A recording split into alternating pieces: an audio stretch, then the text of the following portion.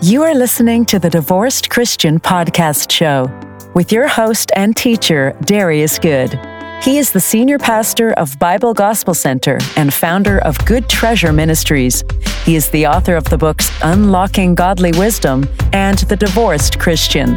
For more information, visit the website at thedivorcedchristian.com. And now, here's your host, Darius Good. Welcome to another episode of the Divorced Christian Podcast Show. I'm your host, Darius Good. Thank you for joining us on today. We're going to get into episode 27 on today, which is entitled, Why the Law of Polygamy Was So Important to the Subject of Divorce. And so before we get into that, visit our website on today, thedivorcedchristian.com. We have information there regarding the book. The book is in paperback form as well as on Kindle. I also have a free PDF file that you could download of chapter 1 and chapter 14.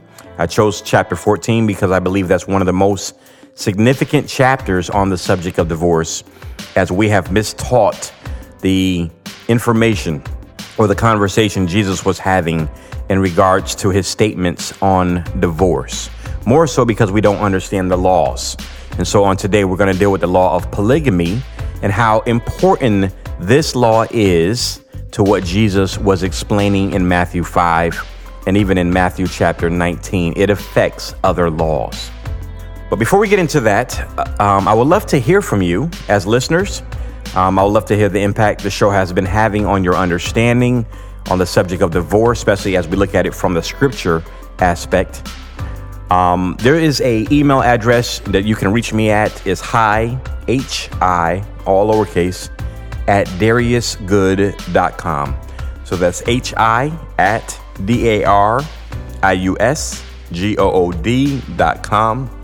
And you can find all that information there in the notes for today's episode. If you have been reading the book, I would love to hear from you as well. You can reach me on that same email address, hi at dariusgood.com. I would love to get your feedback. And as always, remember to like the episodes. That's very helpful for us. Share them with people that need this information. Pass the information along. I would appreciate that tremendously. So today's episode 27, is entitled, Why the Law of Polygamy Was Important with Divorce. I've grown up in church as a preacher's child. And so my dad was a pastor, my mother was a pastor. So I've been a part of church my entire life. I am now currently a pastor, began pastoring in 2013. And I have never heard teaching on the subject of polygamy. What I've heard is statements made regarding polygamy, but I've never heard any teachings regarding it. The traditional Christian stance on polygamy is that God created man and woman. He created Adam and Eve. So there was no intention on God's part for man to have multiple wives. And that's pretty much where statements start and stop. I read one article last night, and I won't say the name of the minister, but in the article, he's talking about marriage. He's talking about wives. And he brings up the story of Jacob and how he was married to both Rachel and Leah. And the minister really discounts Jacob's marriage to Leah based on the statement that Jacob loved Rachel. So for him, marriage is defined as the person that you are in love with. Now, based on that logic, it makes very little sense. If anything, Jacob's marriage to Rachel would have been the illegitimate marriage because he married Leah first, even though the agreement between father and Jacob, Laban and Jacob, was that he was to marry Rachel. He legally married, and I'm using that term loosely because in that time and age, they did not have these sort of laws in place. They were not living as nations. And so, or at least Jacob and Laban and them weren't. There were cities that were established that had laws, of course. But you don't see that in this negotiation between Jacob and Laban. And so the marriage between Jacob and Leah was the first marriage. We cannot discount the marriage between Jacob and Leah and Rachel. And as we often do in the Christian faith, is we don't even mention the two other handmaidens, the servant women. These four women were responsible for birthing the nation of Israel. So we can't throw out Leah, as I believe she gave birth to 10 sons. Well, not necessarily 10 on her own, because her handmaiden was also responsible for the birth of some of those 10. Rachel gives birth to 2 on her own.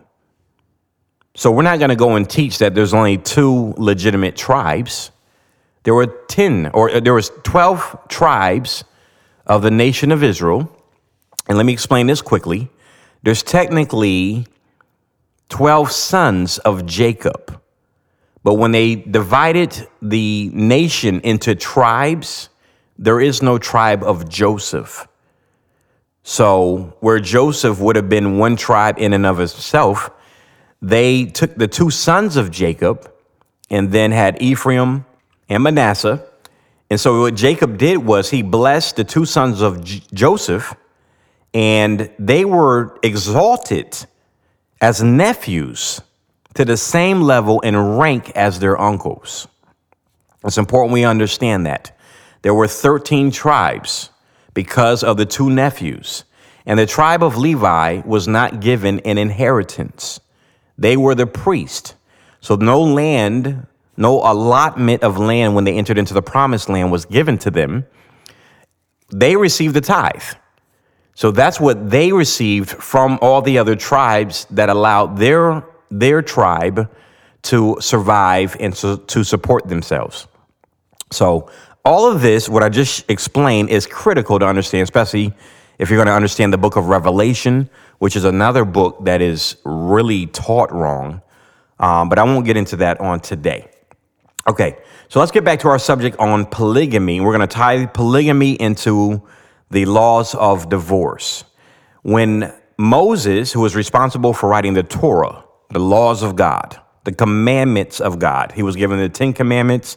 He wrote the 613 mitzvah, or commandments of God, or laws of God. These laws are pretty much like a Supreme Court, where the laws that pertain to marriage, laws that pertain to divorce, laws that pertain to civil activity, to business ownership, to employment, to slaves, to servants. There was different laws a part of this. Laws pertaining to husbandry and agriculture. So they weren't allowed to plant a field with different types of seed.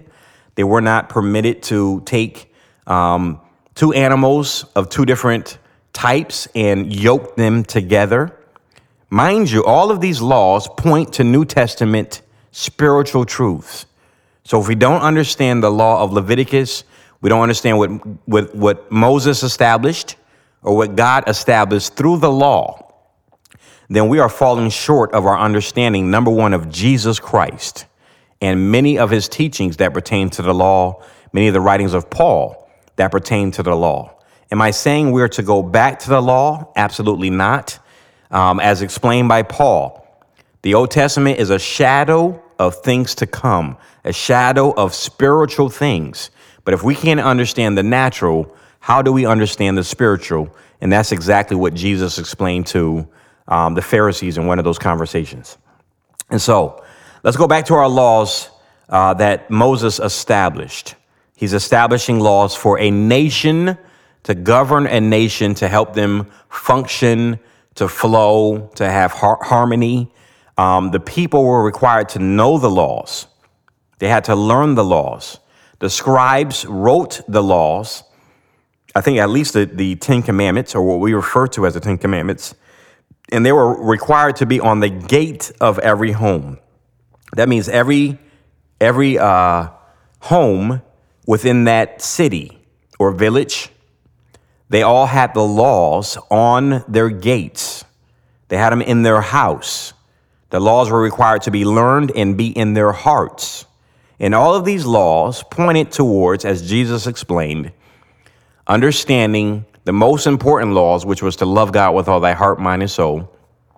but to love thy neighbor as yourself. If you follow the laws of God, they really show you how to love your neighbor, how to handle them justly and fairly.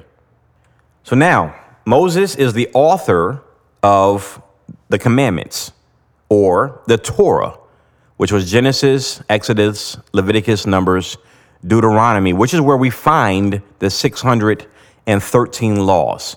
Visit the website, thedivorcedchristian.com. At the bottom of the page, was listed as resources. I have all of the 613 laws. One goes through and lists them 1 through 613. Another link, I have them categorized. I found a website that has them categorized, and it's fascinating to look at all the laws God put in place for governing a nation. So now, Moses writes the laws, and what's interesting is all the laws pretty much begin to point to the forefathers. So as we have our understanding of the life of Abraham and the life of Isaac and the life of Jacob, you can see many of their experiences now used to establish laws for the nation of Israel. Majority of it deals with things that they did correct, things that they had to follow. Other laws, which is interesting, so like the law that would not permit a man to marry a woman and her sister, that points back to Jacob marrying Rachel and Leah. So you can see how these men's lives, and not just the men, the women as well, their lives affected what Moses wrote, because he's the author of all those books. It affected the laws that were established for the nation to follow. So now, the law of polygamy. The law of polygamy is the law that allowed a man to marry multiple women. We can see this played out in the life of Jacob as he married Rachel and he married Leah, but we can also see it in the life of Abraham. And what's interesting, which I do cover in the book on The Divorced Christian, I deal with the subject of polygamy and the marriage between Abraham and Hagar, because in the Christian faith, we tend to take Hagar and throw that marriage away. It has very little importance. We view Sarah as being the main wife, the only important wife, and we act like Abraham was not married to Hagar. But the scripture clearly states that Abraham married Hagar. We have Genesis 16, verse 3. It says, Sarah, Abraham's wife, took Hagar, her maid, the Egyptian, after Abraham had dwelt 10 years in the land of Canaan, and gave her to her husband, Abram, to be his wife. Now, we have debates over that word wife, whether that means of the same status as Sarah, and it just breaks down into this. It doesn't fit the Christian narrative, and that's what the problem is. And I don't understand why we can't just read the scriptures and understand it in that time frame. We don't find Jacob marrying Rachel and Leah's handmaidens. He never married them, but they did father the patriarchs together. But when it comes to Abraham, he married Hagar. And these wives that were, in essence, concubines, held a very high status. If you remember the story, and I do cover this in the book, the story of David and his son Absalom, when he decides to usurp his authority to become king. You have Ahithophel, which is a counselor. He'll give counsel to David. He joined himself to Absalom as part of this coup. And the advice given to Absalom was to take your father's concubines up onto the rooftop. That was a sign to the nation of Israel that he has now usurped his father's authority and he is now king over Israel. What's the consequence of taking a man's concubine? The consequence was death. Really, it was no different than taking a man's wife. And we see this played out as once Abimelech discovers that Sarah is not a relative, but she's in fact his wife, he gives the wife back. He doesn't keep her. Isaac has a similar experience. So we find that in those days, there was a reverence, honor, and respect for wives. Concubines were treated with the same level of integrity and respect. They were not servants. They weren't servants. They were wives. But what they did not carry was the same agreement as the main wife. So as I studied out Jewish culture, what I discovered was that within the ketubah, so you remember the contract, the marriage agreement required between the man and the woman before they became engaged. In the ketubah, if the man wanted to engage in polygamy, he was required to make his wife aware, and it had to be written into their marriage contract. If a man decided post-marriage that he wanted to now marry a second wife, they would have to take their ketubah to the priest and have it amended. If the wife said no, then he could not marry the second wife, at which point he would have to make a decision whether or not he was going to divorce the first wife and then marry the first wife. So these laws are important. And this is where I find with Christian teachings, we tend to make up the information. So a man could not marry without the agreeance of the first wife. And these affected some of the laws that Moses put in place with the 613 mitzvahs. So now, the laws of polygamy allow the man to marry multiple women. Let me first state this. We don't see this common throughout the scripture. Though it was legal, it was not common. Why? Because it was extremely expensive. So if you remember, the ketubah required the agreement between father-in-law and husband-to-be. And they would agree on the amount given to the father-in-law on behalf of the daughter to take her in compensation for her leaving the family. This is what my daughter is worth. Many times it was based on the net worth of the father. And so the son understood, or the man, husband-to-be, understood the amount of money I got to bring to the table for that woman.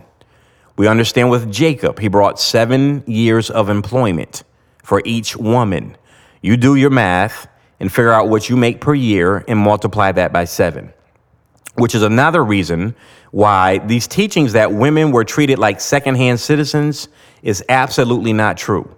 If you're making $100,000 a year, and I'm just using round numbers, and you spent $700,000 on your wife, you don't treat her like a second-class citizen. You treat her as something of extreme value. In that case, with these numbers, Jacob would have paid $1.4 million to marry his 2 wives. Jewish women were not treated as less than. And I'm tired of hearing these teachings that we're using world history from other cultures and applying it to the Jewish culture, but it does not apply. It does not apply. Go back and look at Sarah. Sarah owned her own tent. These were normal. This was the norm in their experiences. When a man married a woman, he was to provide a place of living for her. This was up until they went into slavery. And then we start the Mosaic law, where then the man went off and built the house, and then the woman came to live with him. But before then, that was not the case. And I will not take today to go into great detail regarding that. But men spent money to get their wives. They were of value. And then in the ketubah, he was required now to state, if we end up divorced, this is what I would pay you. And oftentimes they would just double the number. So if Jacob paid $700,000 for his wife, then he would agree to pay an additional $700,000 in case they got divorced. That's $1.4 million. That's a lot of money. And so this was part of the agreement that Moses established, that they put in place before they got married. The ketubah was required, If a couple got married without a ketubah, it says that they were flogged. They were whipped, the man and the woman, in front of the town because they are treating marriage as if it's not important, it's not significant. And then they were often forced to get divorced. Marriage was extremely important. It's something that you take and you hold as holy and sacred among the Jewish people. So now, the laws of polygamy allowed a man to marry multiple women. This is the reason why when it came to the laws of adultery, adultery did not apply to the man in most cases. We covered this on last week in episode 26, why the woman was the law of adultery generally applied to the woman. So if you had a married man and he had sex with a woman that was not his wife, but she was not married, it was not considered adultery because of the law of polygamy. It's important that we understand that.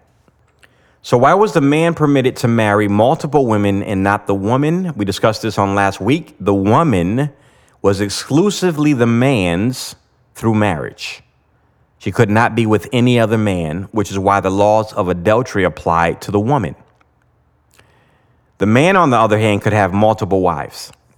And we actually see this played out in the relationship between God and the nation of Israel. He said to Israel, number one, the first commandment, I am the Lord thy God. And then he says to them, you cannot have any other God before me.